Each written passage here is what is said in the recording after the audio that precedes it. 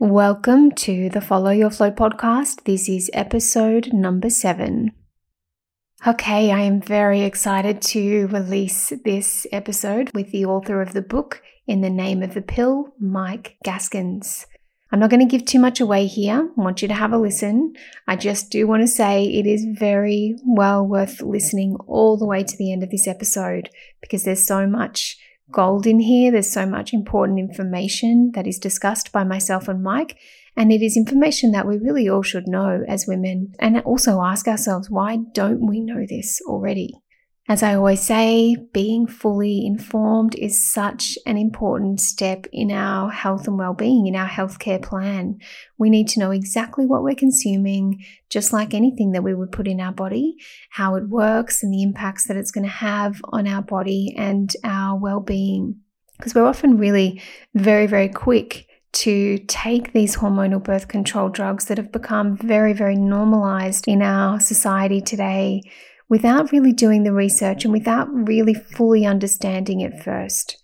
I am a huge advocate for this, being fully informed to make clear decisions and empowered choices. So this is part of the discussion that I have with Mike, and we go further into looking at the history of the pill, the history of hormonal birth control, how it actually started, how it got passed and approved by the FDA. We go into all sorts of things, and it's an interesting history, very interesting history indeed. As always, please remember that the content in these episodes is for informational purposes only. Make sure that you see your healthcare professional for any changes that you wish to make to your own personal healthcare plan. All right, now let's head over to the episode to hear more from Mike Gaskins. You're listening to Follow Your Flow, your podcast on all things women's health, menstruation, and fertility. Your host, fertility awareness educator, women's health practitioner, and lover of all things health and healing, brings her wealth of experience, along with the real experiences of women and the expertise of health professionals. If you're looking for real and insightful conversations with real women, along with inspiring and lasting ways to improve your health, then you've come to the right place. Here's your host on Follow Your Flow, Sarah Harris. Welcome to another episode of the Follow Your Flow podcast. I have a very special guest with me on today's show, where we're going to go down the hormonal birth control rabbit hole. Well, specifically, we're going to be talking about the pill, which millions of women have been taking over the past 60 years. And it's an interesting phenomenon because it is a medication, it's a drug, and perhaps the only medication that was initially intended to be prescribed for a person who is actually well, so someone who's not sick, and its use was to, or is to, completely turn off an entire body system. Now, of course, the pill is prescribed for many different reasons, many different conditions, and it's got a very wide and varied use today, and its use seems to be continually growing exponentially year upon year, despite very real and very concerning experiences that some women, I would say many women, experience. And who better to explore what he says is a dubious history and science behind the hormonal birth control pill and its counterparts, other than Mike Gaskins, who is the author of the book that I have recently read, not quite finished, but almost there, called In the Name of the Pill. Welcome, Mike. Hi, Sarah. Thanks for having me on the show. Thank you very much for joining us.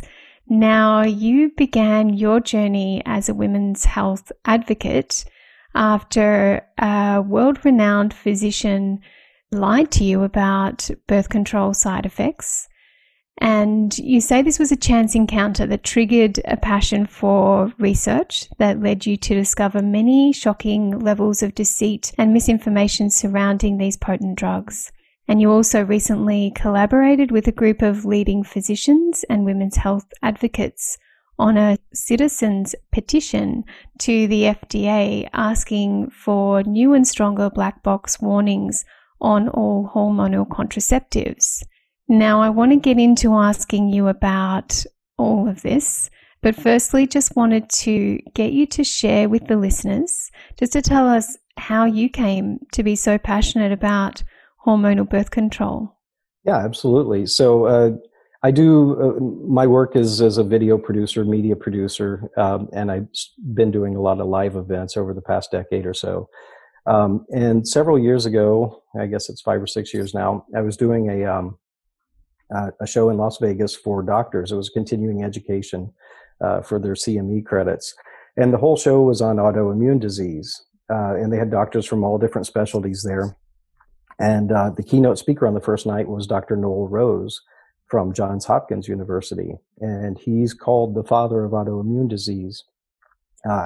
He had first discovered, he was studying Hashimoto's thyroiditis in rabbits in the late 50s, I believe it was. And he's the first one to come up with this concept of the body's immune system attacking itself. And so he came up with the theory and gave it the name autoimmune disease.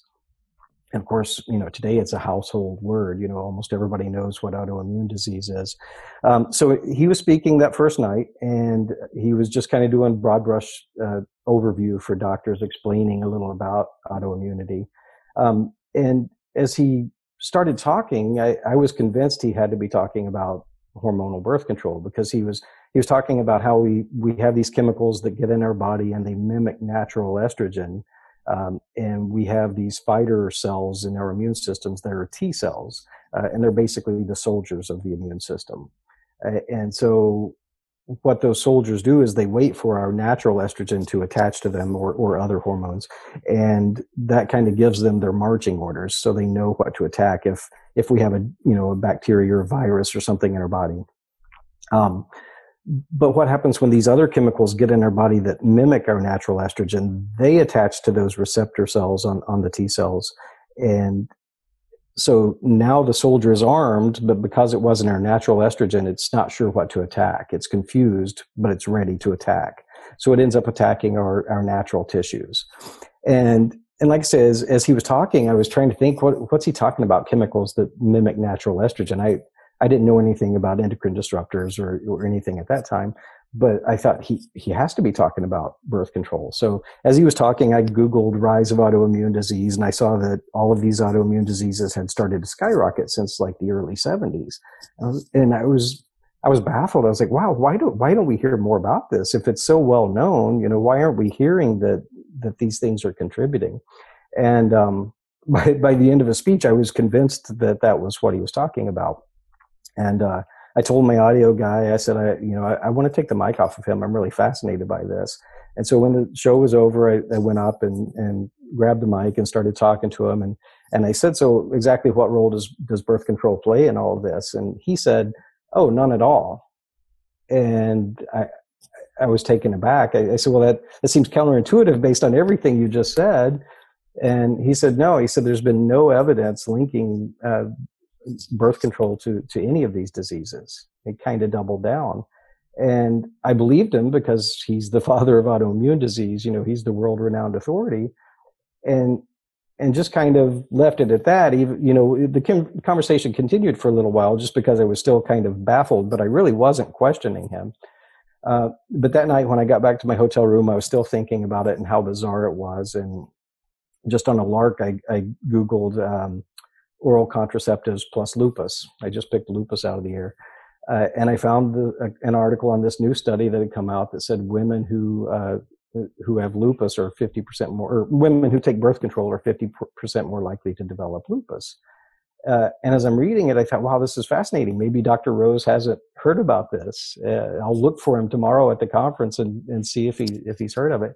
And I get about halfway down the article, and there's a quote from him in the article saying, this study doesn't mean women should stop taking the pill for some small increased risk of developing lupus. And another term I didn't know at the time was gaslighting, but I felt like I had been gaslighted. I couldn't understand why this sweet old man would have lied to me. What would his, what does he have to gain from telling me, something that he clearly knew was true?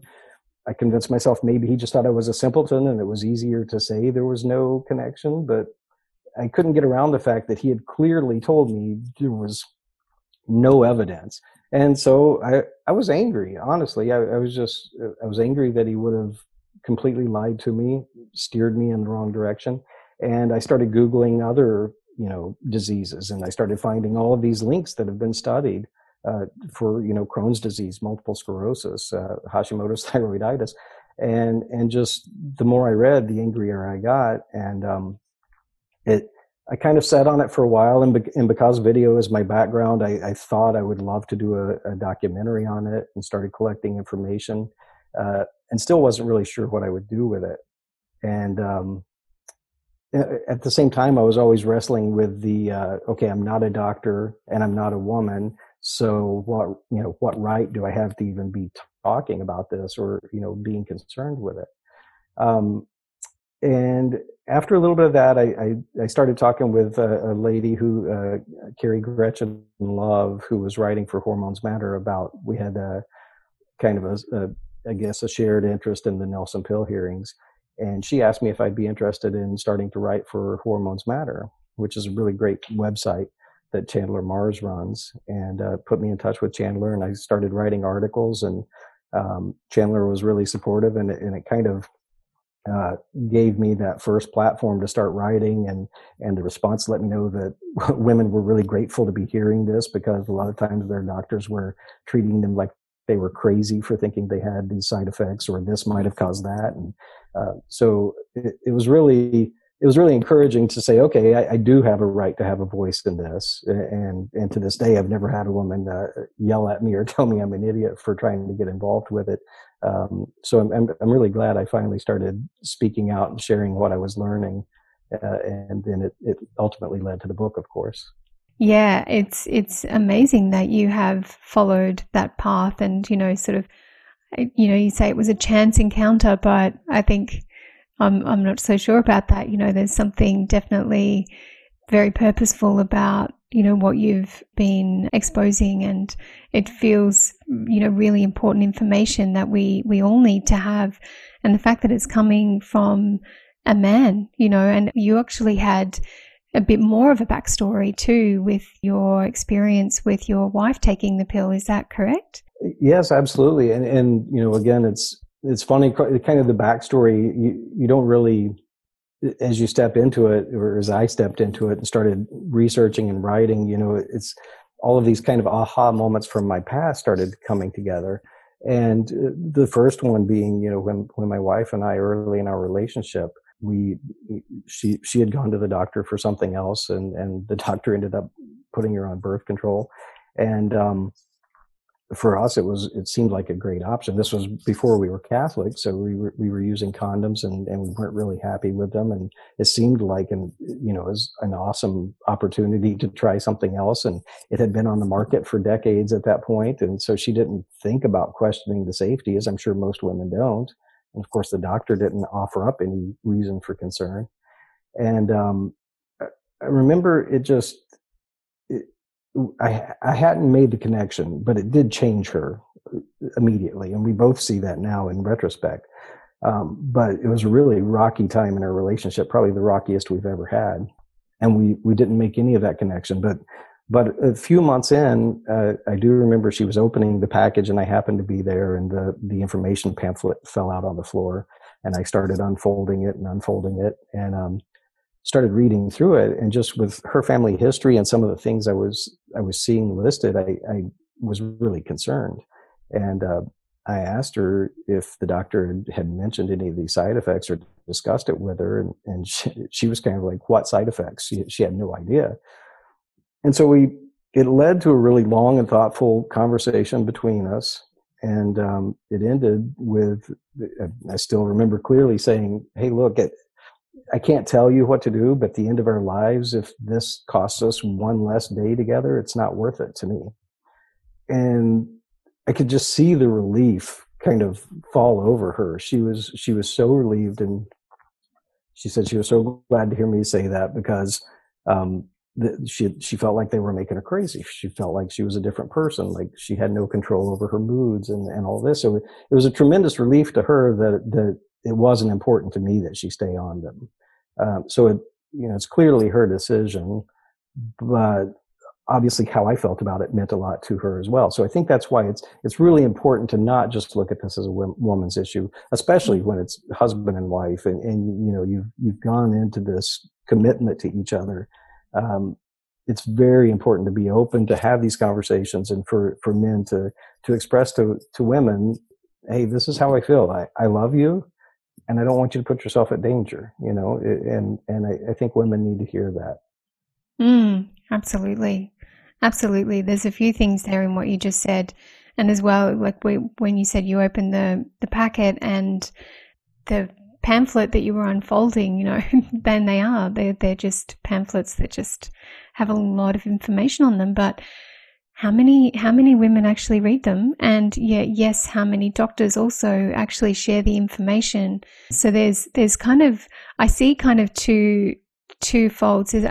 There's this supply and demand thing as well. Like I see, everything that you've exposed in terms of, and I want to talk to you about all of that in terms of the Nelson Pill hearings and how it all got passed through the FDA and how it's all, like I think you actually said in your book that it's never been proven safe, which, right. Which I was just like, wow, that's an incredible statement to make, and we're not hearing about the side effects, but neither are women. I mean, women are definitely waking up to it, and we've got men like you waking up to it as well. But I also speak to a lot of women that say that they never asked, they never, there's kind of this supply and demand. So obviously on some level, women have been asking for this, that's the demand, and it's just being supplied. So it's kind of like, we need to, as women, shift our idea of, our healthcare and our reproductive health into a different gear where we're demanding something, that is more reflective of, that is empowering us. We're demanding healthcare that's empowering, that's educating, rather than it's something that we can sort of set and forget, with the pill. Do you know what I mean? Absolutely. I think that's a very key word. One of the letters I got from a young woman, or emails, that really brought me to tears. That's the point where she said she felt, after reading the book for the first time, she felt empowered to make the right decision for herself. And not only that, she felt empowered to inform her friends to make sure they knew, the risk of these pills. And for me, that was huge, because I think one of the things I really kicked myself about the most once I started researching and writing was, it's really convenient as a man to buy into this idea of, it's a woman's issue, which is kind of the same as saying, well, it's a woman's problem, I don't have to deal with it. It's really easy to walk away from it or use that as a shield where you don't have to have the inconvenience of thinking about all the negatives of something. And I really kick myself for, when I go back and I look at that conversation between my wife and I, why didn't I think a little deeper? Why didn't I think about my sisters or my nieces or other women that I love in my life? Why didn't I think about having that conversation of saying, hey, did your doctor tell you about these things? Because Liz didn't tell her. And I don't know why I'm assuming I'm not just an evil person. I'm assuming that's kind of the natural thing. We've bought into this idea as a culture of it's not a man's place. So unless it's my wife, then I've got absolutely no business discussing it with another woman. And I think that's totally wrong. And again, it's not about telling a woman what to do, but we should care about making sure our sisters and nieces and aunts or whoever have been given proper information and they know, especially if we have a history of breast cancer in the family or autoimmune diseases or any of these things that have clearly been linked. We need to be having those conversations with the women in our families. Especially when, yes, for that reason too, but especially when contraception is not just a woman's issue, and I think that that's the way that the medication has been formed and created, as if it's a woman's issue, Absolutely. and the woman needs to sort of bear the brunt of that, and it's not a combined responsibility. So yeah, it's interesting, isn't it, the way it's all set up? It is. And then it makes us think that it is all about the woman, and then, like you say, you even hesitated that you had any right to say anything about how that was going to be affecting your wife, So yeah, it's so important and very interesting. Yeah.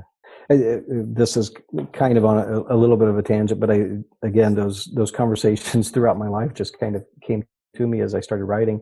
And there's one I mentioned in the book about a friend of mine whose wife was kind of sensitive about other women getting pregnant because they had, they were having trouble conceiving and were trying to find out if they might be infertile. But we had this conversation about the years on birth control and kind of wondering, I wonder, because birth control does kind of mess with your reproductive stuff going on there. And I wonder if the pill could have anything to do with people not being able to conceive. It was just, it's two guys talking. And it's like, it's really strange that, if that is the case, we've never heard about it. But then we just kind of shrugged it off and went on and never dug any deeper. And I think that's what a lot of people do, when it comes to, there're just so many things that kind of make you scratch your head about birth control, and you may get a sense of it and you may question it, but we tend to just shrug it off, and walk away and not dig deeper and not think about it. Yeah, it's become such a normal, sort of assimilated into society as just such a normal part, to even the point where I have, been seeing women in the clinic for many, many years, and very often, women will not even put under the medication, that they're taking the pill, because they don't see it as a medication. It's even gotten to the point where it's actually it's so normal that it's not even considered a drug. Yeah, it's not considered a drug. That's another kind of evolution. I used to say, that doctors treat it like it should come in a Pez dispenser, just like it's candy. But it's, I think it's worse than that. I think doctors treat it like it's a vitamin, so at least candy, you have some sense of it's not good for you. But I think a lot of doctors are actually giving women the sense of this being a good thing, because it's a hormone, just like your body makes, is what they say. So they're giving this sense of it's almost like a supplemental kind of thing, which is totally wrong. Yeah, it's true, because it is very much prescribed as a way to regulate your period, and it doesn't actually do that. And this is something that I speak to women about all the time, is that it's not regulating anything. It's actually switching off the entire system. And so there is no regulation happening. It's just literally switching it off. You're not ovulating. You're not making any of your hormones. And the hormones in the pill are synthetic hormones, and they're not the estrogen and progesterone that you produce. And they don't do the same things. In fact, when you really look at it, they actually do very much the opposite of what our natural hormones do for us, in terms of like increasing mood and then destabilizing mood, or, just the opposite of what our hormones naturally do. So it's, it is something that we're sort of trained to, we've been educated. I guess we have been educated, but the way we've been educated is to to see it for something that it's not. Right. Miseducated, I guess. Miseducated. Yes, exactly. Now, you spoke about the Nelson pill hearings. You mentioned that before. Can you tell us a little bit about what that is? Because it's a bit of a landmark event in the history of the pill. Can you give the listeners a bit of understanding what that is? Yeah, absolutely. And again, this was another thing where it kind of broadened my horizons, because I've never been into history. I've never enjoyed history at all. But I became fascinated by the Nelson pill hearings, which in 1970, Senator Gaylord Nelson was the U.S. Senator.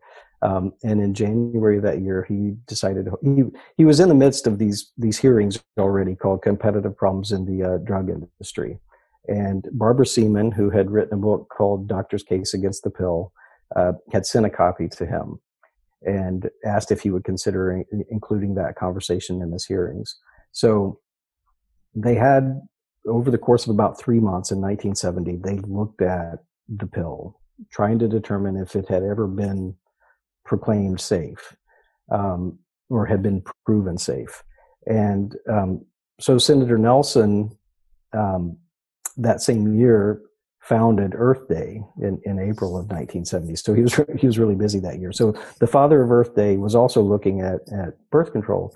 And there's kind of this neat underlying, mesh between those two things anyway, because part of what he discovered and grew uncomfortable with throughout the hearings was this idea of a couple of the testimonies came right out and said, this is basically, we shift the benefit to risk paradigm.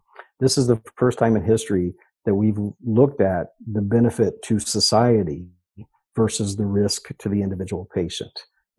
Clearly the benefit to risk paradigm is supposed to be the benefit versus the risk to the patient. But in this case, they twisted it because fears of overpopulation were so strong that they determined they needed to do something to reduce population growth. So they were willing to essentially, sacrifice women or women's health in the name of reducing population growth. So that's what they did. They looked at the benefit to society versus the risk to woman. And I think in many ways, that's still kind of the way they look at it. That's why so often when you see articles about studies linking it to breast cancer or atherosclerosis or any of these autoimmune diseases, there's always an industry expert or a doctor who's willing to say the benefits still outweigh the risks. Women shouldn't stop taking it. The benefits still outweigh the risks. Every time you see that, you need to question what benefit, what risk, whose benefit, whose risk, because that's what the whole thing is based on, the benefit to society versus the risk to the woman. Wow. That's huge, isn't it? Basically, what we're saying there is that It is huge. Yeah.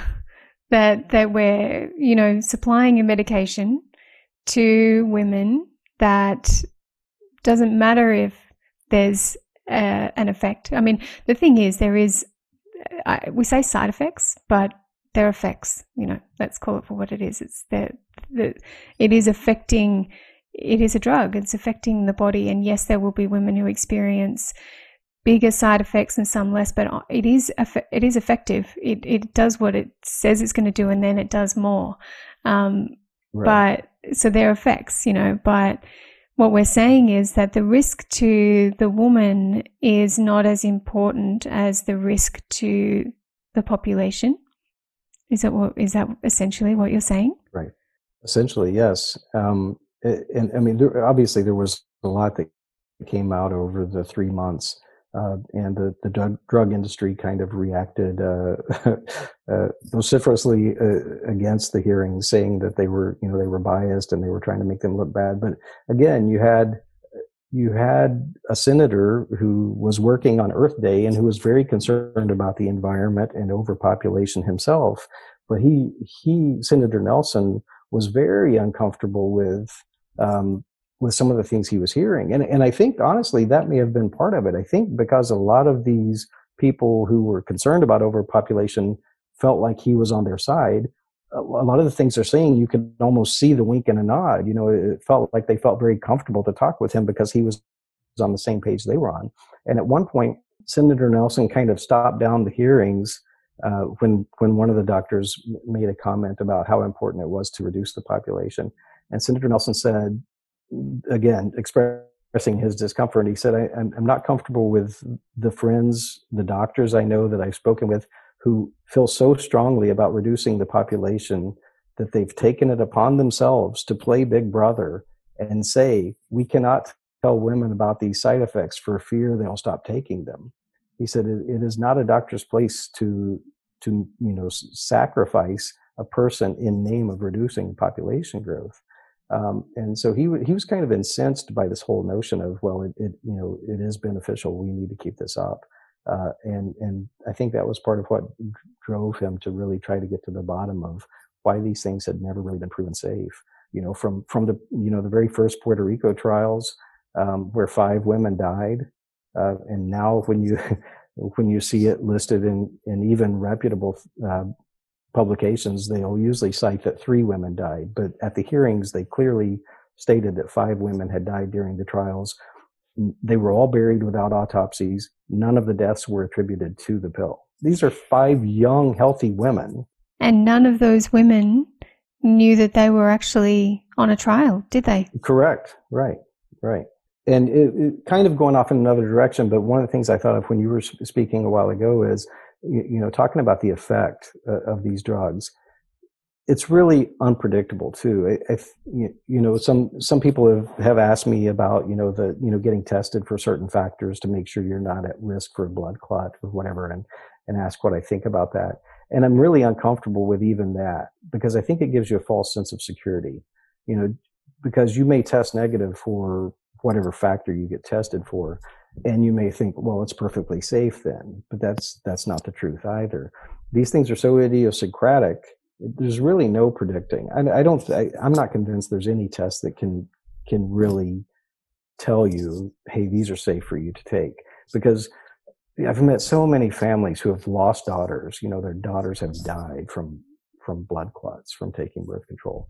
And for me, that's been really eye-opening too, because it's from virtual. I've seen women families of women who have died from the depot shot, who have died from Yaz or Yasmin, who have died from logestrone or whatever it is, logestrol.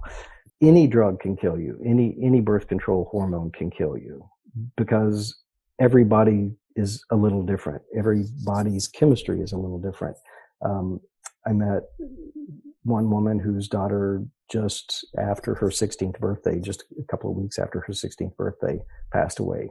And she was taking what was supposed to be the lowest, safest dose of estrogen. Well, if your doctor has assured you this is the safest dose of estrogen, and suddenly your 16-year-old daughter drops dead, I mean, there's really nothing that can. There's no amount of convincing that could ever talk me into allowing my daughters to take birth control, and I'm hoping that they'll never try it either.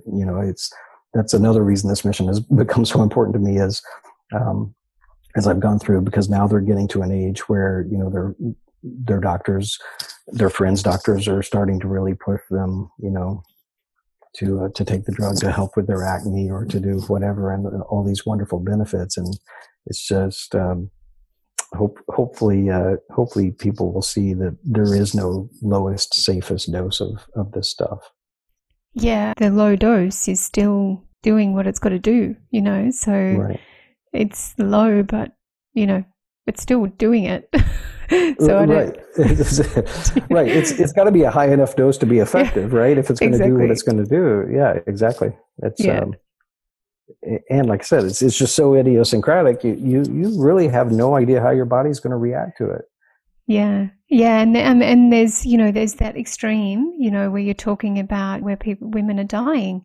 And then there's, and I think I actually remember reading in your book where they were talking about the statistics and saying, oh, well, it's only, I can't remember, and I haven't written them down, 1 in, 100,000 or something like that. But then when you multiply that by the, population of America, say, for example, and then the number ends up being, huge. It's like, we think it's kind of, if we're talking about blood clots, say, for example, I don't know exactly what the risk is, but it's like one is too many. If we've got a succession of women who are dying from taking this drug, then where's the inquest and the inquiry into looking into see, what's actually really going on here, and how is it that how did it get to this point for a start? And not only is there those extremes, which is death, but there is everything in between that as well. And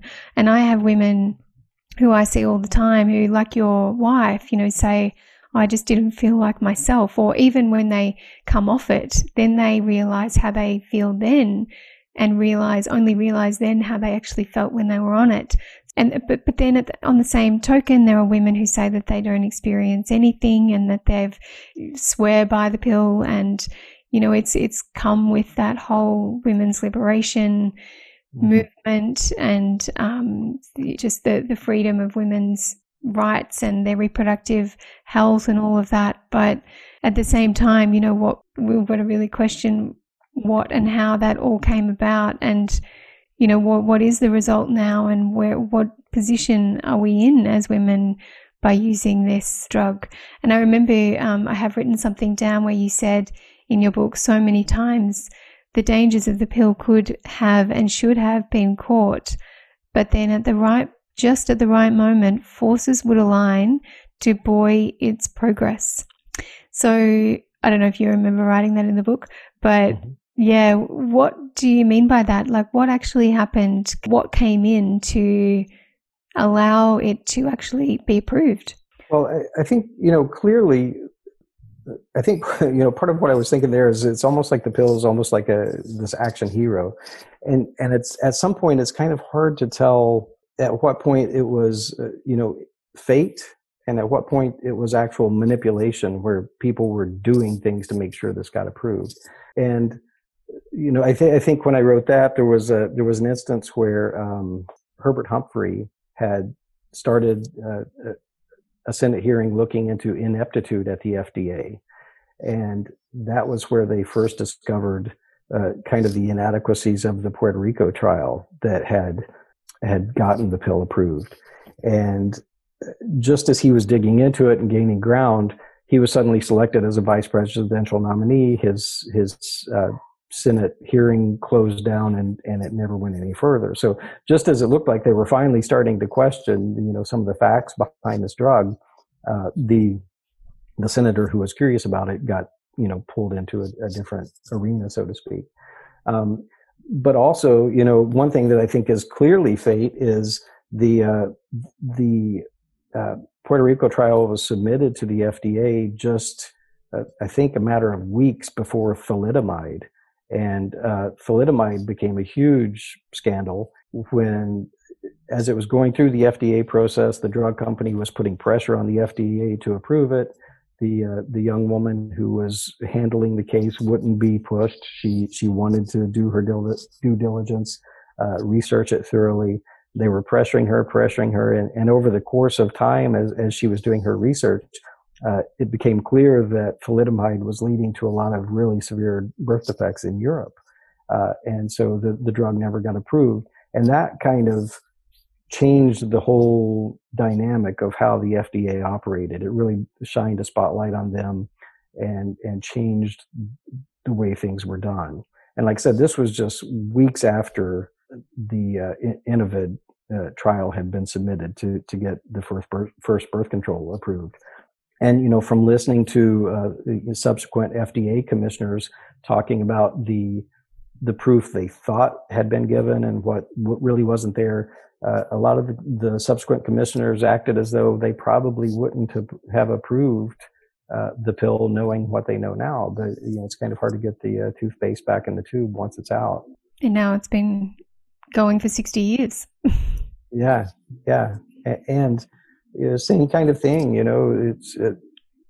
I think a lot of women, they may be convinced that an older formulation, I still hear that occasionally, when I bring up the Puerto Rico trial, it's like, well, that was Innovid. That was the first generation. It's so much safer now. But I think the fourth generation is probably more dangerous than second and third generation. They're Bayer, who manufactures Yaz and Yasmin, fourth generation, have settled over 10,000 lawsuits, paying out over $2 billion to settle them. And that's just blood clot related lawsuits. And many of those women died. They've had other lawsuits they've settled for gallstones and such. But there are still big problems with even the newest hormones. And it's just, I don't know how we get it under control other than just educating and informing and trying to push back against all the misinformation that's out there. Yeah, and that was huge when I read that too, the payouts from Bayer. I think he said $2 billion for blood clots. There was $57 million for heart attack and stroke and $21.5 million for gallbladder damage, and that was all in just 1 year. Like that's huge. And it's just interesting that there's obviously a lot of evidence. There's a lot of evidence to say that that these drugs are not safe, and like you said, they've actually never been proven safe. And so somehow there's manipulation in the research, or the way that it's being communicated, the way that doctors are being educated, maybe. How is it that, do doctors actually know all of these side effects, and are they aware of all of this, fine print, I guess, that comes within these packages of medicine? And, I know that there would be, doctors do a very good job, and their intention is they don't go into medicine wanting to harm. They obviously, the first Hippocratic oath is to do no harm, and they don't want to be, prescribing things that are going to be harmful for their patients. But I do wonder, what is their education, and therefore then what is being passed on to their patients? I don't know the answer to that. Yeah, that's one of the things I wrestle with a lot too. Is what is the level of consciousness at the different levels, from your like your general practitioner doctor up to doctors who work for those pharmaceutical companies and things like that. And I think, for me, I'm kind of willing to give doctors on a local level kind of a pass, because they're going by how they've been trained and how they've been educated. And I think a lot of that, I think academia has been kind of twisted primarily by, it was called the Bayh-Dole Act that Bob Dole sponsored, that kind of put universities in bed with the drug companies on research and things of that nature. And so the university labs and facilities that should be kind of the watchdogs of the drug industry are now in bed with them and earning residual income off of patents, that they developed together. And I think that's had a really negative effect on the medical schools, because it's given the pharmaceutical companies kind of direct access to form that curriculum and form that education. So to a large extent, I don't blame the general doctor in your neighborhood who, if I try to put myself in a doctor's shoes, you have to be confident in your training, because you've got people coming to you with who knows what symptoms they're going to have, and you're trying to figure it out.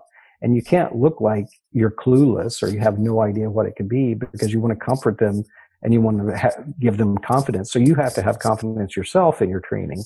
So I can see how it would be really easy for a doctor to say, well, I was told in my training that these things have been on the market for 50 years and they're safe. And the any side effects are so small that they needn't be a concern, because you're probably never even going to see a patient who complains of any of these concerns. So I can see how a local doctor, but I do think at some level, as you move up the ranks, there are definitely people who are manipulating and trying to keep covert, just how common the problems and side effects are with these drugs. Yeah, not only the probably the education that filters down, but also the research. Mm-hmm. I guess, it's if that's the case and everybody's in bed with each other, then the research is very suited to what the outcome of that I guess is focused around money in the end. Feels like a lot of decisions are made based on bottom line. Yeah, and it's the bottom line, money, and obviously you're talking about population growth and all sorts of things that seem to be very separate from the woman herself, and yes. And the health of a woman, and where and also it's a medication used for different conditions, but it's become very separate, like I said, to a woman's health and well-being. That's not the focus, is what we're seeing here, and what's very clear when you read your book. Right. And a book I read early on in my research by Betsy Hartman called "Reproductive Rights and Wrong" is a really fascinating read if you have time to read it sometime. And she, she's a liberal, she's a feminist, and she's not happy with the way these drugs are being pushed on women. And so it was really interesting to read her perspective. Because again, like you said, it's kind of pushed as a woman's right thing, and it's been built into, a lot of feminism is built around protecting this notion. But for her perspective was that this is all built around population control, and that any kind of reproductive health that was truly built around care and concern for the woman's health, rather than reducing population control as fast as possible, would look completely different than what we have. So yeah, if you just look at the system, it's very clear it has been developed with the sole intent of trying to reduce the population as fast as possible. And I don't think women's health is even an afterthought in the development of these drugs. Yeah, so it really does, come back to what I was saying at the very beginning in just terms of the supply and demand, in terms of what women are demanding in terms of their healthcare. Like, it's really, we could say, and we do need to call out the corruption, within all of this, absolutely. But women also need to step up and go, well, this is what we want. This is how we want our healthcare. And really demand that have that as our standard in healthcare, or demand a level and a standard in healthcare that is very much honouring of them and their bodies. And there's so many aspects of life where we can do more of that, I think. Yeah, absolutely. So we've talked about the history of the pill. We've talked a lot about that, but we haven't really spelled out what are the actual effects of the pill. Like, what are the main ones that you've got a whole sort of section in the book, which is the second part of the book, that talks about the correlations between hormonal birth control and certain conditions and diseases.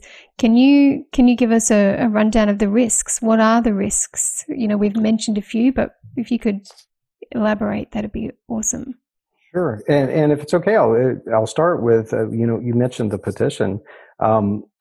So there's a doctor who's an Ivy League professor of medicine. He's at the University of Pennsylvania, and he was starting on an article, kind of looking back at the pill 50 years later, and kind of started looking through a lot of the same research I had gone through. And started realizing, wow, there's a plethora of studies in all these different areas connecting the pill to all these different things.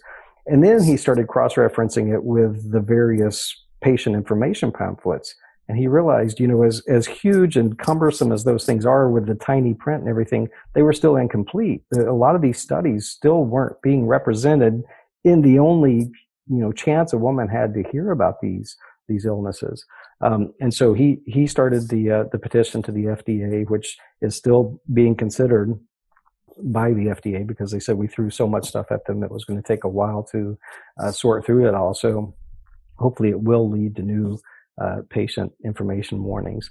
But yeah, so I did talk a little about autoimmune disease. Some of the studies include, let me try to find it here. So 50% more likely to develop lupus, women who take birth control, 35% more likely to develop multiple sclerosis. They triple the risk of developing Crohn's disease. You mentioned gallbladder with Yaz. Women who take birth control are 30% more likely to develop gallstones. Then also, depression is another one. Women who take birth control are 70% more likely to develop depression, and they triple the risk of committing suicide. And again, that's another one of those things that really bugs me, how it's so easily written off by doctors to, they'll just prescribe a second drug to try to help you deal with your anxiety, rather than, for God's sake, why wouldn't you just take her off the drug that got her depressed in the first place? But, they're so quick to jump into polypharmacy. And another one that really jumped out at me when I started looking at it was breast cancer, because if there's ever a side effect that you can clearly historically look at and say, okay, there is fire here. We need to be paying attention to the smoke. So if we go back to the Nelson Pill hearings, at the Nelson Pill hearings, they said that 75 to 80,000 women were being diagnosed with breast cancer in the United States each year. 1 out of every 20 women was being diagnosed.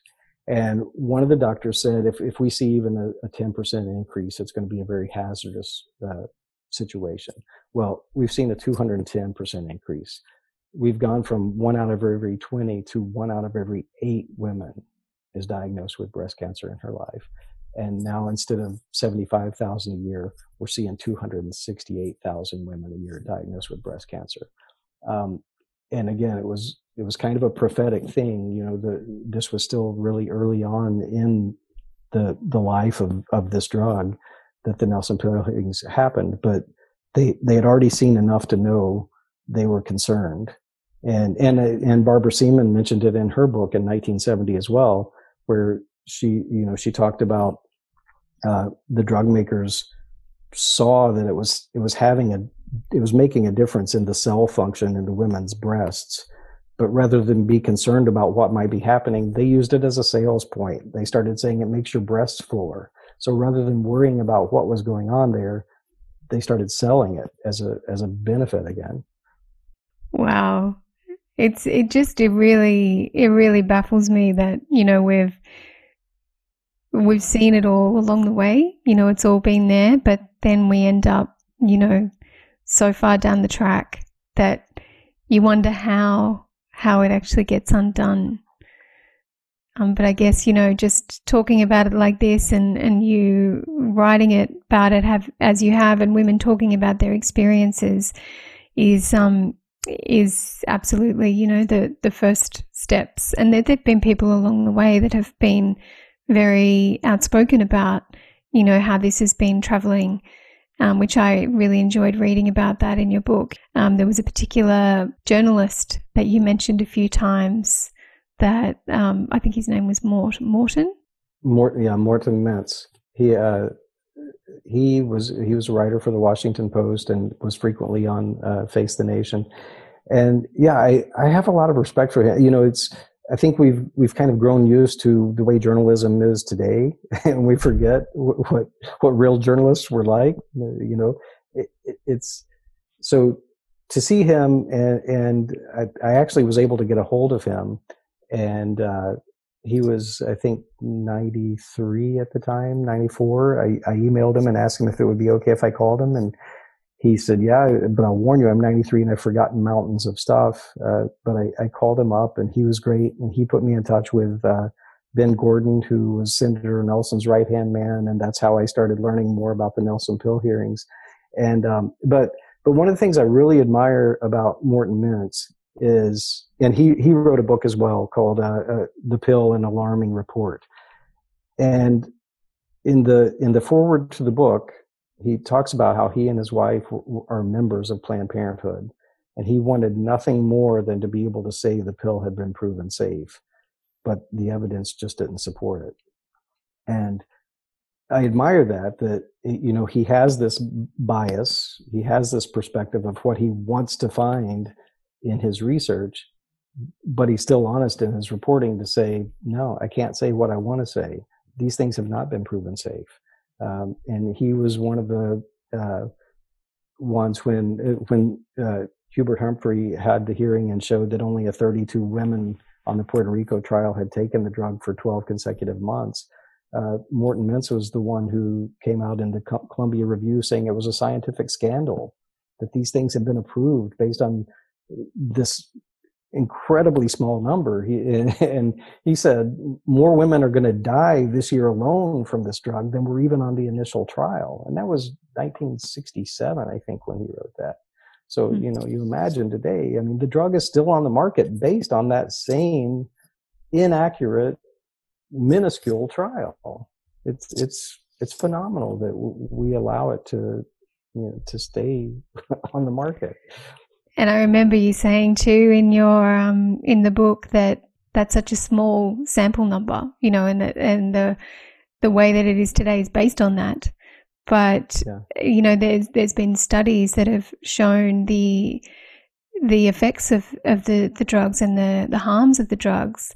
And yet then the pharmaceutical companies have come back and said, well, but the sample sizes are too small. Like, right. Yeah, we need more information. Yeah, exactly.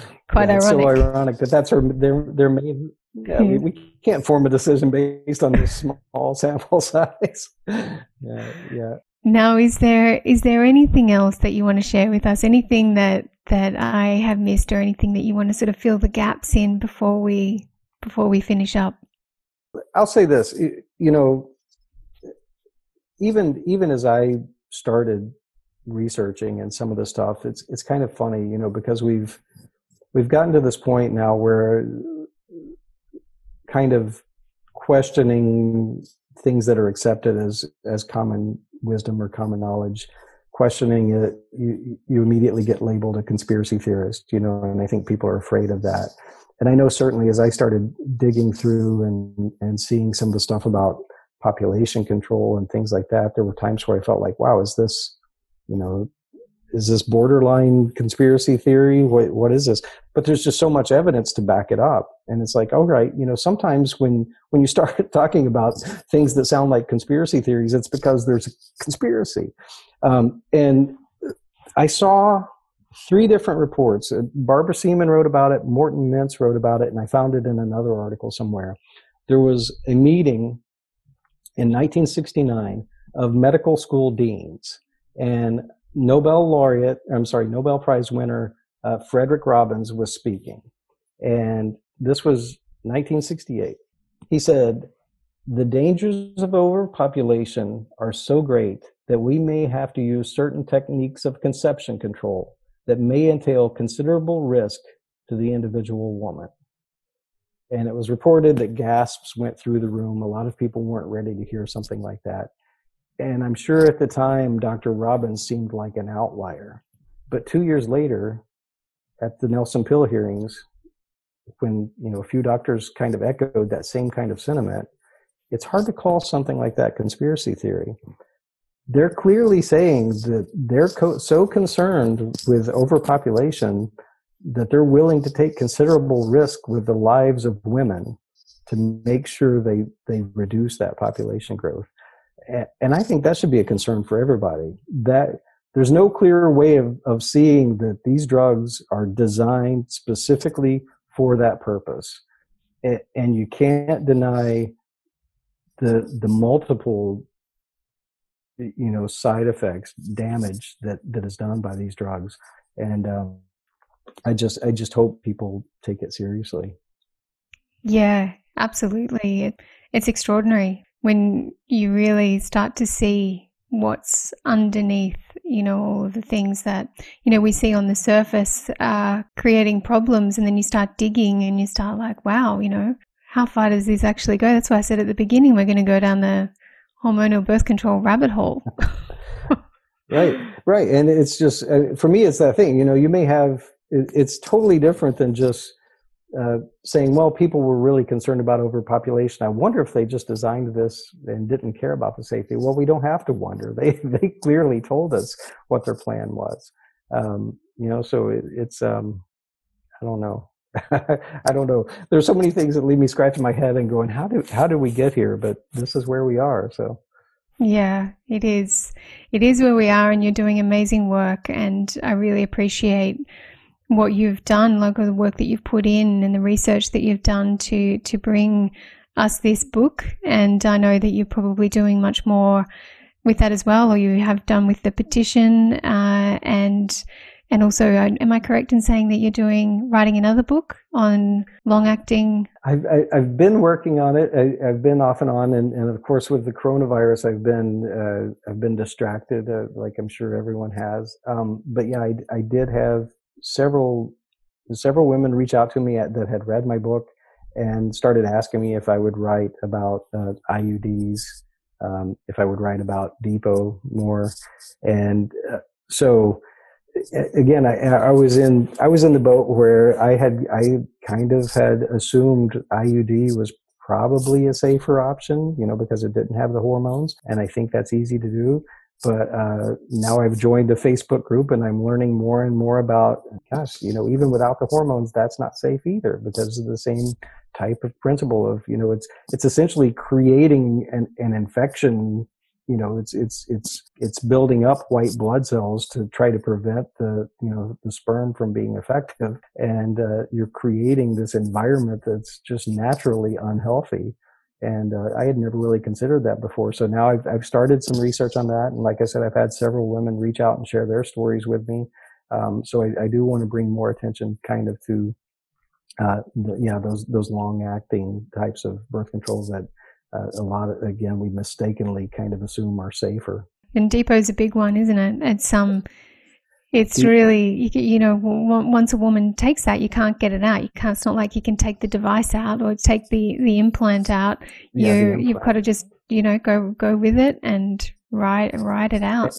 And even the IUD, I've been kind of amazed at the number of women whose doctors refuse to take them out when they go back and say, this thing is killing me, take it out. And the doctor's like, no, let's give it at least 6 months. And the doctors just refuse. It's like, what happened to, it's her body? It baffles me. And then, like you say, I can't imagine if they had any kind of drug for a man that they wanted to implant under my skin. It would be pretty hard to talk me into taking that, no matter what the drug was. Because, exactly like you say, if I start to experience side effects, I can't just stop taking it. And the Depot, finally, you look at how slow the FDA is to act. Depot, actually, the FDA put a new black box warning on Depot, saying it's not intended to be a long-term contraceptive, and they set the limit at 2 years. They say you should not take it longer than 2 years because of what it does to your bone density. And still, I see women on some of these groups I'm in who are recommending Depot to other women, saying, I've been on it for 15 years. Just take some calcium and you'll be fine. That's what the doctors who are normally always poo-pooing on supplements are saying, just take calcium. There's so many things that contradict, it's phenomenal. It's phenomenal. You brought up something there too, which just reminded me of, male contraceptive. You said if, you had an implant in, there has been studies on male contraception, but they've been shut down because of the side effects that men experience, which are very, very pretty much the same. Mimic the exact same side effects women experience. But exactly. We can't move forward on this because it's affecting these men adversely. Yeah. There's food, erectile dysfunction, and whereas, those exact same things with women, because it decreases your libido, it shrinks, your vulva and clitoris. It's like the effect that it has on a physical sense, as well as then depression and mood and all of those things. So it's, we can't have that happen to men, but, let's just let that happen to women for 60 years and still be going along fine. Yeah, which is why I think it's very powerful, that you as a man are saying, this is unacceptable. This is unacceptable. Yeah, absolutely.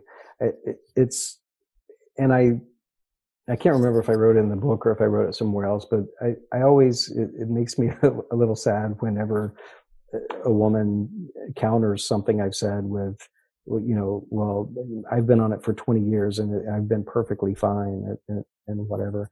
And that's great. But, I just feel like, I hope she's not seeing victory too soon, because just because you've been on it 20 years and you haven't recognized any symptoms, whether you had any or not, I mean, you've still got the fact that you've been on those drugs for 20 years. What other drug are you willing to chronically take for 20 years? Unless it's an absolute necessity to do with your health. But you take it for all those years and then you don't know whether you're going to end up with Sjogren's syndrome. You don't know if you're going to have gallbladder surgery. You don't know if you're going to have breast cancer, and at that point, is it worth it? You can't go back and say, well, I took it for 20 years and I was fine then, but now I'm really, having to go through the ringer for all those years. It's, there are the immediate, blood clot and death, but then there's also the things that take a while just because of the chronic use. And I don't know. I have serious doubts that any woman has taken the drug for an extended period of time without it doing something detrimental. I'm sure some women have kind of escaped and been, pretty fortunate to have much more minor symptoms than a lot of women. But I just can't see how it can't take a toll on your body after so many years. Yeah, we don't actually recognize, we kind of put reproductive health in this basket of, it's just about pregnancy. So if we're not interested in pregnancy, then it doesn't matter. It's not actually important. It doesn't do anything for us. We can just, and I think that's probably I think I read somewhere in your book about that being one of the developers of the pill, that was their original intention, and that it was in good faith, and that they thought they were just going to shut down the ovulation and a woman's fertility. But you can't just shut down a body system and think that it's not affecting the entire whole. Like, it's like, it's crazy making, to think that, you can shut down an entire body system and think that that is not going to affect a woman's health. And we have to get away from, thinking that our reproductive health is just about pregnancy, because it is so far from that it's not funny. It is just so much about and a reflection of our health as a woman, and that interlinks into everything, every body system. Mm-hmm. So you can't separate it. Yeah. I think it might have been Dr. Philip Korfman at the Nelson Pill hearings who said there's no organ, no tissue in the body that isn't affected by these hormones, these synthetic hormones. And you're right. I mean, you can't, I think it's kind of out of sight, out of mind. And you think, because we don't really understand hormones, we assume we know everything about them, I guess. I don't know how that works, but we clearly don't know enough about them. And it's not just the system as a whole. You think about, I think in the United States, estimates are between 13 and 18 million women taking hormonal birth control. So that's 13 to 18 million women every day taking ethanol estradiol. And for it to be effective, it has to pass through the system virtually unchanged. It resists degradation to stomach acid. So you've got 13 to 18 million women a day flushing this same chemical into the sewage system. Okay? So it's not just affecting the woman. Now it's affecting fish, frogs, men, right? It's a doctor who did a study in Colorado, professor, said, when you think about hormones, the amount, we're used to talking about contaminants in parts per million, right? So historically, we don't even think about contamination in increments smaller than that. But when you get to hormones, the way he describes it is if you imagine taking a pinch of salt and dropping it into an Olympic-sized pool, that's the amount of hormones it takes to start making an impact on the human body. One pinch of salt in an Olympic-sized pool, that's the amount of hormone it takes to start having an effect on the body. So now you have 13 to 18 million women flushing it into the sewage system every day. Well, the tests he did, he went and he looked at streams throughout Colorado. He went upstream from sewage plants, tested, and found that there was a pretty balanced 50-50 male to female fish ratio. Then he went below the effluent where effluent from sewage systems was released into the waterways, and there were 5 female fish for every male fish. And most of the male fish also were hermaphroditic. They had, some female characteristics. So clearly, sewage waste and ethanol estradiol is having an effect on the ecosystem as well. He did some other studies on frogs and such that I mentioned in the book, but yeah, it's clear that it's having an environmental impact as well. Yeah, because that's a huge number of women, isn't it? And that's just in the US. And that's just the US, right? Yeah. And there have been other studies done in Europe. Trying to remember, I think Susan Jobling did some research in the UK. But so it's clearly not isolated anywhere. This is a worldwide problem. Yeah, it reaches far and wide in many different ways, as much as it's affecting environmentally, other people, other animals, like you say, but it's also the effect that it has on the woman, whether she's aware of it or not, then her relating, like her connection to herself, like there's just, I think, so much that we don't understand too, like, that we could probably really more study, more research, to really get to see the effect that it is actually having on so many levels. And you've done such an amazing job to get that ball rolling and, just really expanding on some of the work that other people have done. So very much appreciate that, and very much appreciate having you on the show. And I do hope, I could just sit here and talk to you for a very long time, but I do hope that, you'll come back and have more chats as more things develop with the work that you're doing. I know that my listeners would be very appreciative of that and really love what you've got to share. Oh, thank you, Sarah. Yeah, I really enjoyed talking to you and would be happy to come back anytime. Amazing. Thank you so much, Mike. How can people get in contact with you, or how can they get the book if they're interested? The book is on Amazon, and I'm probably easiest to find on Facebook as Mike Gaskins, or on Instagram at In the Name of the Pill. Amazing. Fantastic. And I'll put all of that in the show notes so that it's accessible for everyone. And thanks once again, Mike. Thanks. You're listening to Follow Your Flow podcast with Sarah Harris. Subscribe on iTunes, follow us on Instagram, Facebook and Twitter, and get in touch. All details on www.followyourflow.com.au/podcast.